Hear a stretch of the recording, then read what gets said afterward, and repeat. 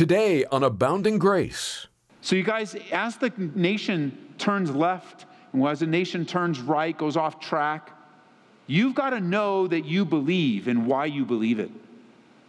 You got to be strong and be ready to give an answer for the hope that's within you.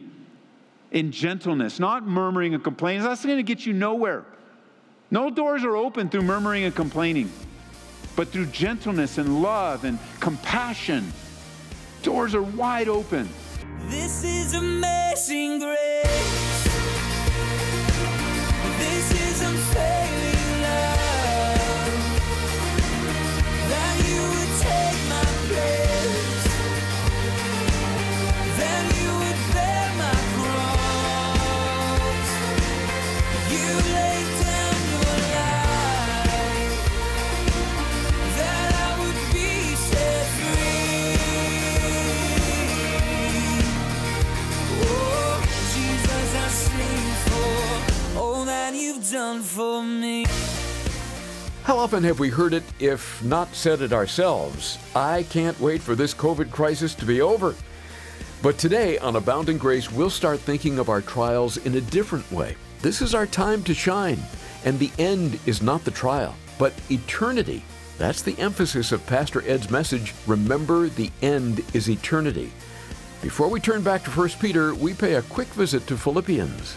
In verse 12, he says, "Therefore, my beloved," this is Philippians 2, "as you have always obeyed, not in my presence only, but now much more in my absence, work out your own salvation with fear and trembling. It's God working in you, both to will and to do for His good pleasure." So do things, and again, in the midst of trials and crisis and all the difficulty that's represented in our church right now, in our city, in our state, around our world, this is the word of the Lord. Do all things without murmuring and complaining. It's not characteristic of the believer in a love relationship with Jesus. Do everything without murmuring and complaining. Why? So that you can be blameless, harmless, children of God without fault. Notice, in the midst of a crooked and perverse generation. Why? So that you can shine as lights in the world, holding fast the word of life, so that I may rejoice in the day of Christ, that same day of inexpressible joy, full of glory. Now Paul's saying, look guys, come with me. Come on, stop complaining, stop murmuring, get on with being that harmless, gentle, careful, blameless child of God. You know, you're in a crooked generation. You're in a twisted generation. Hold fast God's word. Be that light and shine, because that day of Christ, Paul will have that sense, I haven't run in vain, I haven't labored in vain. Yes, if I'm being poured out, verse 17, as a drink offering on the sacrifice and service of your faith, I'm glad and rejoice. So be glad and rejoice with me. That's the pathway of endurance, is the joy and the gladness comes without complaining, without murmuring, and just shining the light of the gospel. Circumstances, you got to understand, in the midst of your trial right now, in the midst of our trial, you just got to, in your heart of hearts right now, receive this as unto the Lord and pray over it this week. Things might not change in your life for the better anytime soon. Things may not change for your life and mine anytime soon. That's a reality that we have to embrace. I don't know what God's going to do. And I certainly come to my prayer life with hope in the things I'm facing. But I recognize that God may have a different plan for my life than I have. And so at the end of my prayers, when I say in Jesus' name, most of the time I mean it. I mean, in your authority, Jesus. I'm praying for your will to be done on earth, not my will in heaven. I'm praying for you to do with me what you desire. So things may not get better for you. They might get worse. And there might be more oppression. There might be more persecution. There might be more freedoms taken away. There may be more pain. There may be more suffering. There may be more loss. You have to understand that the hope is not that your trial will go away. Your hope is in the Lord and His goodness. You go, well, Ed, what's the foundation for that? There's a lot of biblical foundations in a theology of suffering, but I'll just give you one. Jesus as our master and our chief shepherd went all the way to the cross, not halfway. He went all the way to crucifixion, not halfway. He endured the scourging for you and for me. He died arms wide open. And what was he doing on the cross?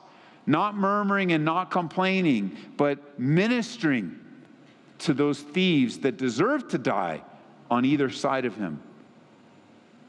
All the way to... And you go, well, in the human realm, things did not get better for Jesus. But in the spiritual realm, it was perfect timing and the perfect will of God. Circumstances might change. You're finding it impossible to rejoice in the trials, but there's inexpressible joy that's ours. I don't always understand why I go through what I go through, and I certainly don't always understand why you go through what you go through. It breaks my heart to hear the stories that come through our church, especially recently, just really heavy, hard.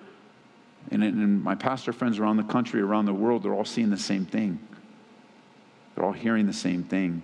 I don't always see how God's working in my life, how he's using it. I don't always get it.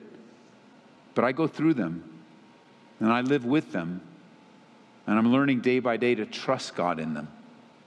I'm learning day by day to surrender my life in a new, fresh way, to just face it. Usually the first hit of spiritual warfare, it doesn't hit my dreams, it hits the moment I wake up. The moment I wake up in the morning, my mind is being assaulted spiritually.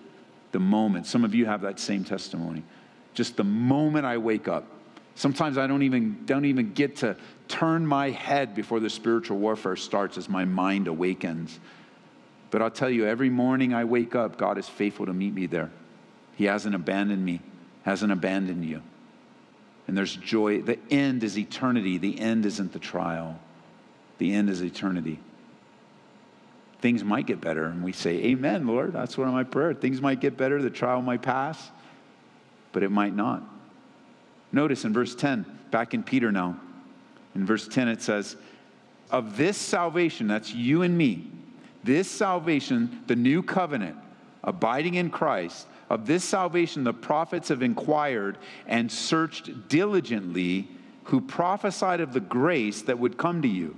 Searching what or what manner of time the Spirit of Christ who was in them. Remember that we learned that a long time ago, that when the prophets were speaking forth the word or writing the scriptures, the Spirit of God was in them. God was using them. They had a taste of what you and I enjoy. He was indicating, when he testified beforehand, the sufferings of Christ and the glories that would follow. Notice, sufferings of Christ, glories that follow. Here's where we have it wrong. We want the glories and no suffering. We want the glories and no suffering. That's not what the Bible teaches. The Bible teaches that glory comes after suffering. The glory of eternity and even the glory of victory. It says in verse 12, to them it was revealed, not to themselves, but to us they were ministering the things which now have been reported to you, through those who preach the gospel by the Holy Spirit, sent from heaven, things that even the angels desire to look into. You have a relationship with God that the angels don't even have. And they're just tripping out on you and me, that we get to enjoy Jesus like we do, and they don't get that. That's a piece of relationship they weren't created for. Listen, when you face trials, when heavy trials come into your life, you will face doubts. You will have doubts. You'll begin to ask, is this even worth it? Is God real? Is his word true?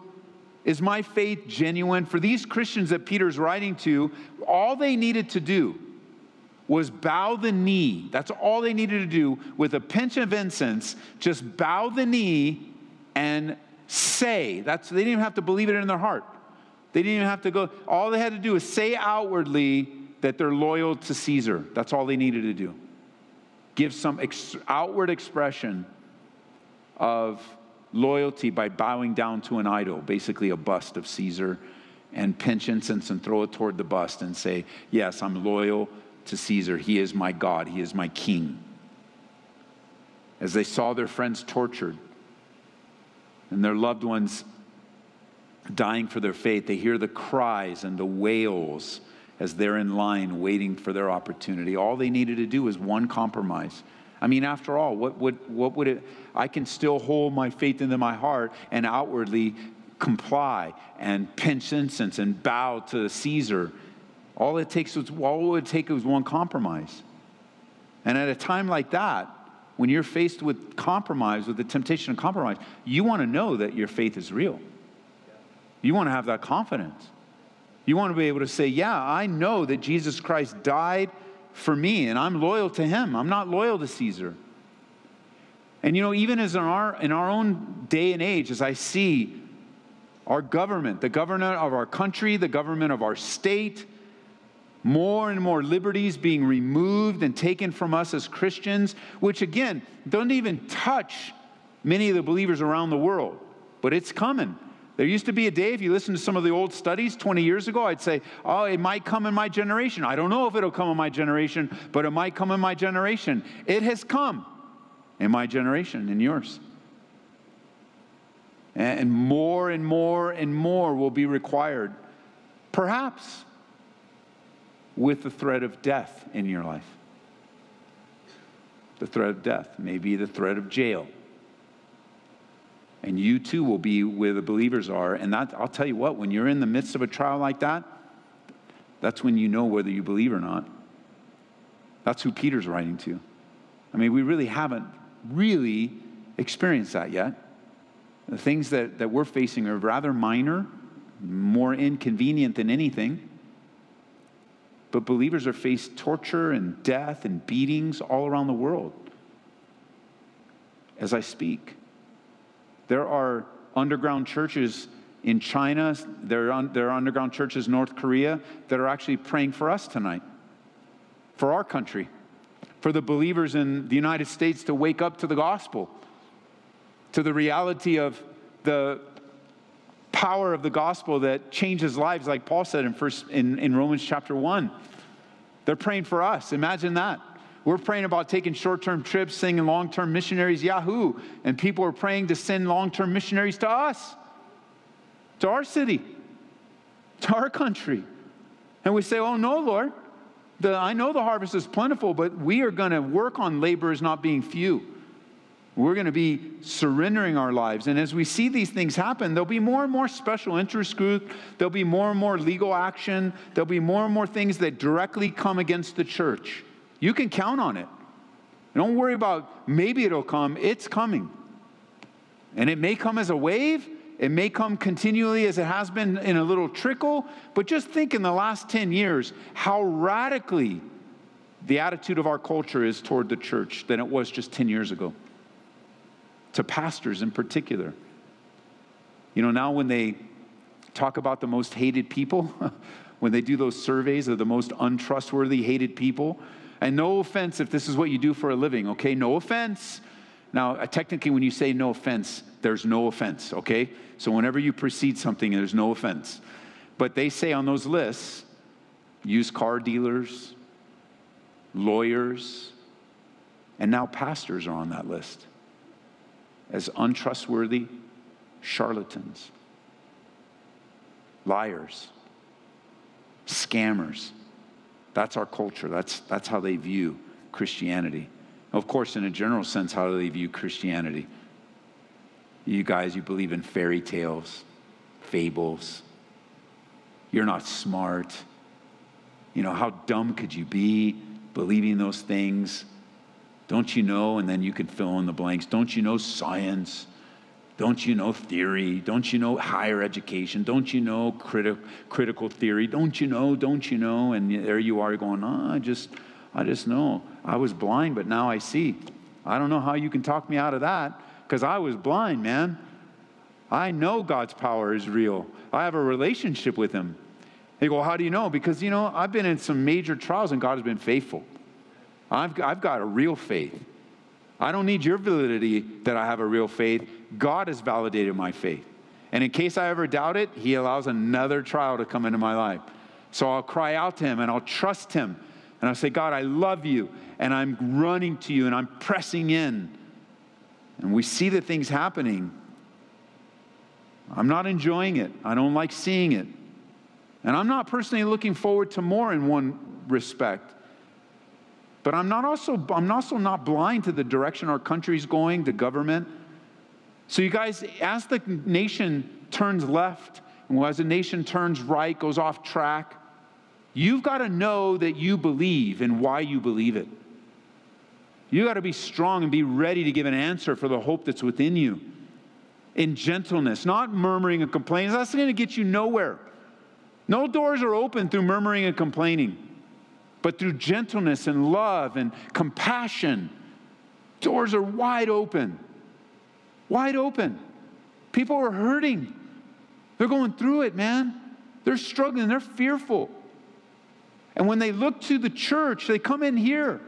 They come to a service right now. You might be here right now listening. You might be the person I'm describing. I don't know your name yet. And you came in this building, you came on this station, you watched online because you want to hear hope. And I'm here to declare to you that Jesus Christ is the hope of your life. That he died for your sins. For your sins. Mine. And he can rescue you from all that you're in and all that you're wrestling with. I don't want you to trust in man. I don't want you to trust in some political system. I don't want you to trust in your bank account or your education. I don't want you to trust even in your Bible knowledge. I want you to trust in the Lord. I want you to live for him. I want you to love him. Why? Because he first loved you. I want you to know that the end is not the crisis. The end is eternity. That even the things that we get to enjoy now are very temporary. The Spirit of Christ was speaking even back in the Old Testament about the saving power of God, inspiring the Scriptures. They didn't have the whole picture. We know now. They didn't see it all. We get to see it. How much more does that affirm our faith? With testimony after testimony. Even Peter, if you want to switch over to 2 Peter chapter 1, even in Peter's second letter, he had to say this, because it was already happening. These accusations were already coming, where he said, I just want you guys to know, we did not follow cunningly devised fables when we made known to you the power and coming of the Lord Jesus Christ. They were already accusing them of following fairy tales and fables in the first century. And Jesus hung out with the guy for 3 years. Oh, that's not true. What are you talking about? All I know is I was blind and now I see. What do you mean? You weren't there. You don't know the old Ed. But a lot of people do. And they can testify. But we don't need any of those witnesses to testify. I was there. And I know God saved my soul and changed my life and set in motion the direction of my entire family, both backwards and forwards. Not because of any good deed I did, but because of the degree of how lost I was. Lost. Absolutely gone. And could it be today that the trouble in your life is God's tool to drive you to Christ? Could it be today the inconvenience is to drive you to Christ? Could it be today the hardship is to drive you to Christ? Maybe you've always relied upon yourself. And maybe you always relied upon your resources and your strengths and your smarts because, you're super smart. Or maybe you were born into a family that always had money, and so you've just relied on that. Maybe you've had all of these things, and you just know even now that they bring no hope, no lasting. There's no inexpressible joy. Maybe a little bit of happiness for 365 days. A little bit of happiness, great, but not inexpressible joy. Oh, maybe a little bit of spotlight and, the cameras are on you for a little while, but not glory. No, not glory in the presence of God. The kind of glory that causes a person to fall down on their face and say, holy, holy, like, here I am, Lord, send me. I'm not worthy to stand in your presence. I can't handle what I'm seeing and experience. You don't get that in the world. And could it just be that the trial that you are facing, the trial that our country is facing, the trial that our world is facing is God's tool to draw you to himself, so that finally you'll surrender. That's what Peter's saying here. Like, the end is not now. The end is eternity.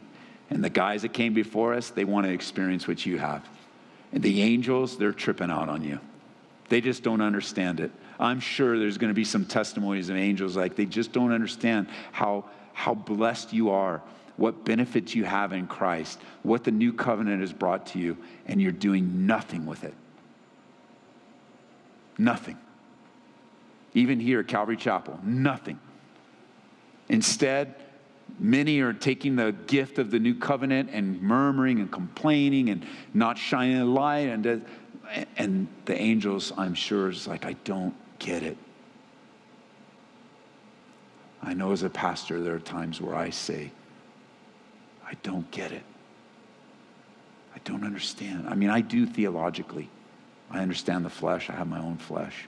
I understand the weakness. I mean, in that sense, I understand. But in many other ways, I don't understand all the division. I don't get it. I don't understand how many people putting their hope in man when the Bible couldn't be clearer. The Bible couldn't be clearer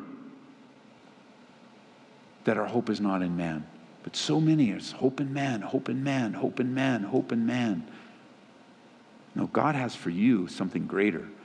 Genuineness of faith, joy inexpressible, this time of full of glory. I mean, you think to have so much joy and you can't even explain it. Same thing, same idea, right? When you have a peace that passes all understanding, like everything's all around you, swirling around, and you just got that solid, steady peace. And then people are asking you, what is wrong? If I was you, I'd be freaking out right now. And that's the open door, right? It's like, oh, let me tell you why I'm not freaking out. I have a God in heaven that loves me, who takes care of me. He's responsible for my life. Yeah, but the bill's coming due next month. I know, the bill's coming due. But my Bible, my God says that he's going to provide for all of my needs. So he told me not to worry about tomorrow. He said if I pray to him and I lay my anxieties and worries in him, well, you get anxious and worry? Oh, yeah. How do you think I get peace? I take my anxiety and my worry to the God that I trust. Well, why did you do that? Because the Bible tells me to. It says, be anxious for nothing, but in all things by prayer and supplication, with thanksgiving, make your requests be made known to God. And the peace of God that surpasses all understanding will do what? Guard your hearts, your emotions, and your minds, how you're thinking, in Christ Jesus. And this is our time to shine, church. This is it. This is our time to shine. Oh, it doesn't even have to be this present crisis. You're alive right now. Anybody that's alive, say amen. Amen. This is your time to shine. You're alive. And we go forth with the gospel. Because the end is not now. The end is eternity. And we're going to be busy about the Father's business. Amen? Well, we've been in the book of 1 Peter today on Abounding Grace. Pastor Ed Taylor is our teacher, and he's the pastor of Calvary Church in Aurora, Colorado. You can hear this message again when you visit us online at aboundinggraceradio.com or hear Abounding Grace through our app. Search for Ed Taylor in the App Store or Google Play to download that for free today. Still looking for a stocking stuffer or a meaningful gift for that special someone in your life? I'd like to suggest our resource of the month, a book by Lee Strobel called The Case for Christmas. Taking the approach of a journalist, Lee Strobel searches out the true identity of the child in the manger. He consults experts on the Bible, archaeology, and messianic prophecy. We'll send it your way when you support Abounding Grace with a gift of $25 or more. Please remember, this radio ministry is made possible through your generous support. And as the year comes to an end, this would be a wonderful time to hear from you. And you can place a resource request when you call toll-free at 877-30-GRACE. Again, that's 877-30-GRACE. You can also order resources like this at calvaryco.store, calvaryco.store. And if you'd just like to make a donation to the ministry, you can do that online at aboundinggraceradio.com. Hey, thank you again for helping us reach out through the radio with the gospel and truth of Jesus Christ. We'll get back into 1 Peter tomorrow on Abounding Grace with Pastor Ed Taylor. We'll see you then. Abounding Grace is brought to you by Calvary Church, Colorado, here in Aurora. This is amazing grace. This is unfailing love. That you would take my place. That you would bear my cross. You laid down your life. That I would be set free. Oh, Jesus, I sing for all that you've done for me. Abounding Grace is brought to you by Calvary Church, Colorado, here in Aurora.